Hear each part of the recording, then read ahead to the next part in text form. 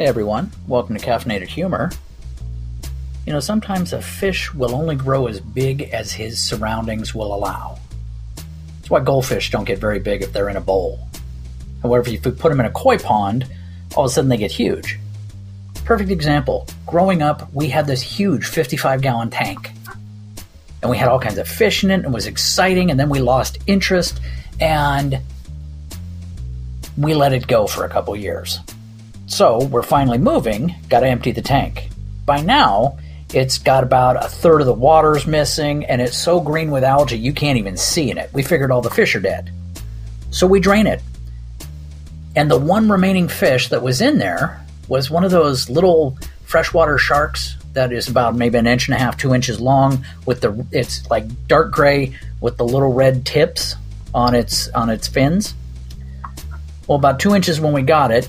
It's now about 11 inches long. There's no other fish. So either he ate them all or he became an algae eater because we hadn't fed it for years.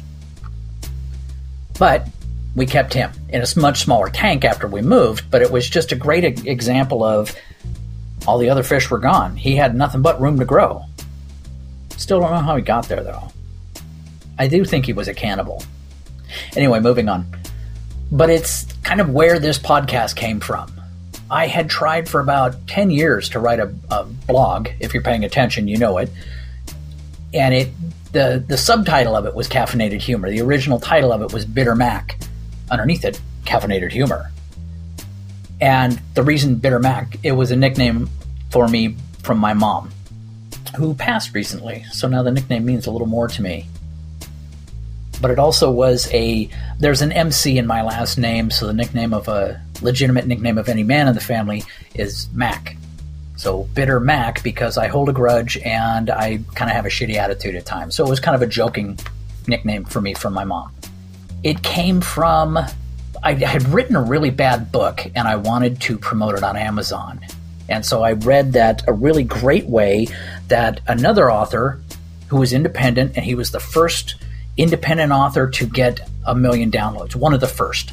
And the way he did it was he wrote a whole slew of quick and dirty shoot-'em-up spy novels.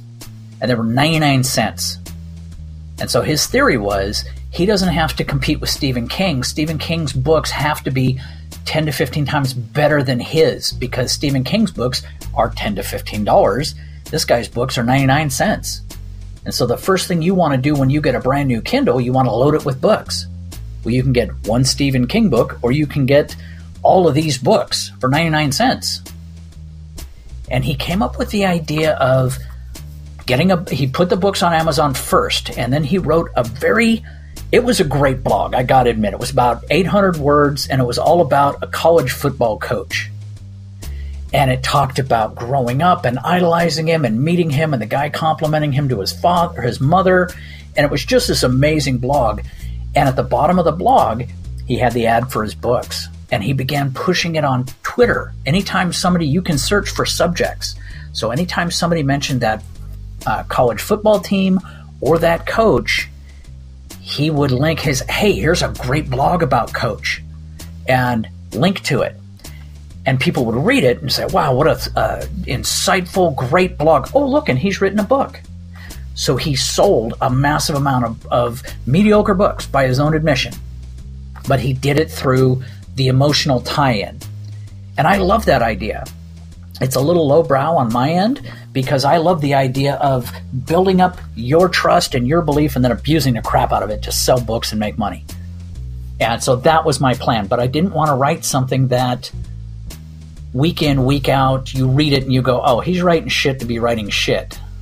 But he's just trying to pimp the book. That was my plan, but I wanted it to be something you wanted to read. And so I was in line at Starbucks, and the couple ahead of me, there's about 5 or 6, 7, 10 podcasts about them, the evil couple. And they're being so sugary sweet to each other, just over the top. She's reading something, and he says, well, you know, dear, we need to pick a sport for the boys. And I like lacrosse, or they could do football. And her comment was like shitty and with that Russian accent that she has that just makes it worse. You know, oh, you want the boys to be violent assholes like you and your brother. And she would say horrible things to him. And he would just like, that wasn't what pissed him off. He would just keep going. And it was amazing. So I started writing about them and just posting little snippets on Facebook. And a friend of mine texted me and said, you know what? You've been looking for something to write about. This has been fascinating. So I went in the next day and I said, okay, I got to write about something. And I didn't know that you could post them for later. I thought you had to write it and post it now. So I did that 5 days a week for about 6 months. I wrote it for about 10 years. There's over 500,000 words on Google Drives on that on that blog. And that's where the material for this podcast come from. All the blog posts that deal with Starbucks for the caffeinated humor. And I may do another podcast just for the sarcastic attitude. But anyway, that is going to Starbucks and having that well to draw from day in, day out. It helped keep me to a consistent schedule. It helped me be motivated. And so that's where today's podcast comes from. Motivation for the unmotivated on today's Caffeinated Humor.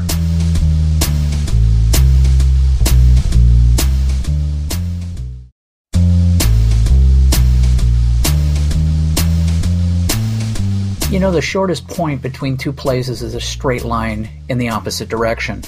That's a quote from the Zen philosopher Basho. It's also from one of my favorite films that quotes the Zen master. As an aside, it's also horseshit. Philosophy is, to a large extent, based on theory, largely without experience. And drugs, let's not forget drugs. Now, first of all, I'm a big believer in experience. If you want to be proficient in anything, just do it. It's like writing a blog, doing a podcast. You can find enough material on writing to spend the next decade reading, but you'll learn more about writing simply by sitting down and belting out 500 words a day. Doesn't make you a great writer, but it does get you past the basics and on the road. For instance, I'm no longer sure that writer's block is even a valid term. I think it has more to do with not having written day in and day out, and then when you actually book the time to sit and write, you're trying to use a mental muscle that either hasn't been developed enough to use or was once strong but now it's atrophied. Either way, I can sit and crank out in a few seconds. After my ass hits the seat, I'm going. Good. Because one of the things about writing a blog every day is that you miss a day, you really feel like you're slacking off. So you get a lot of crappy emails from people that are like, oh, why aren't you writing? True tributes to bitchy nonsense. It's what they call first world problems. You miss one day of writing and all of a sudden you get an email going, I knew you'd tap out at some point. You're just you have this bad attitude. And it's, oh, Christ, another reason for the people to bitch at me. And yet at times it made that blog that this podcast came from livable. I'm at my best when people are bitching at me. It's a bizarre personality trait, but it is what it is. Now call it what you like. I call it motivation. Plus, bitching is kind of what makes the world go round. Now, if you think about it, everyone that's listening to this or read that blog, they're there at my invitation. And it falls to me as host to make sure the party goes on. And go on it shall. Now, I ended up writing about things in Starbucks mainly because I couldn't think of anything else to write about. I needed to write a lot of posts on a weekly basis if I wanted to develop any sort of following to sell this horrible book. But Starbucks, it turns out, is some pretty fertile ground. You realize how many freaks are at Starbucks? And they all love coffee. Well, me too, so there I am, day in, day out. Now, I got outed the other day by Grandma Evil, or Mama Evil, as I call her. Now, I was listening in, I was being rude, I was doing my blogging. But she wasn't the first one to out me. Now, the cashier at my favorite Starbucks, I walked in and he goes, hey, am I going to read about what happened this morning? And it was like Lois Lane in the middle of the Daily Planet calling Clark Superman. The facade was over and reality set in. That this crappy little blog / podcast, it has a small population. So the only one it really matters to is kind of me. It's kind of a narcissistic release. And that's a relief, really. but I function better as an anonymous, crude voice in the darkness. A literary troll, or podcast or audio troll. Looking at the world with odd eyes that seem to see the stuff that everybody else misses, or to see it with a crude, sarcastic eye. Not that it's a useful trait, but it's a trait nonetheless. And that's a funny thought in my eyes. All the better to see and podcast you with. Time for some coffee. Hey, hope you liked today's episode. Like it, subscribe to it. Hell, there's a link around here to help support it. But most importantly, listen to more episodes. You can also go to Amazon. You're going to find a series of books under the name Caffeinated Humor based on the podcast. Take care and have a great day.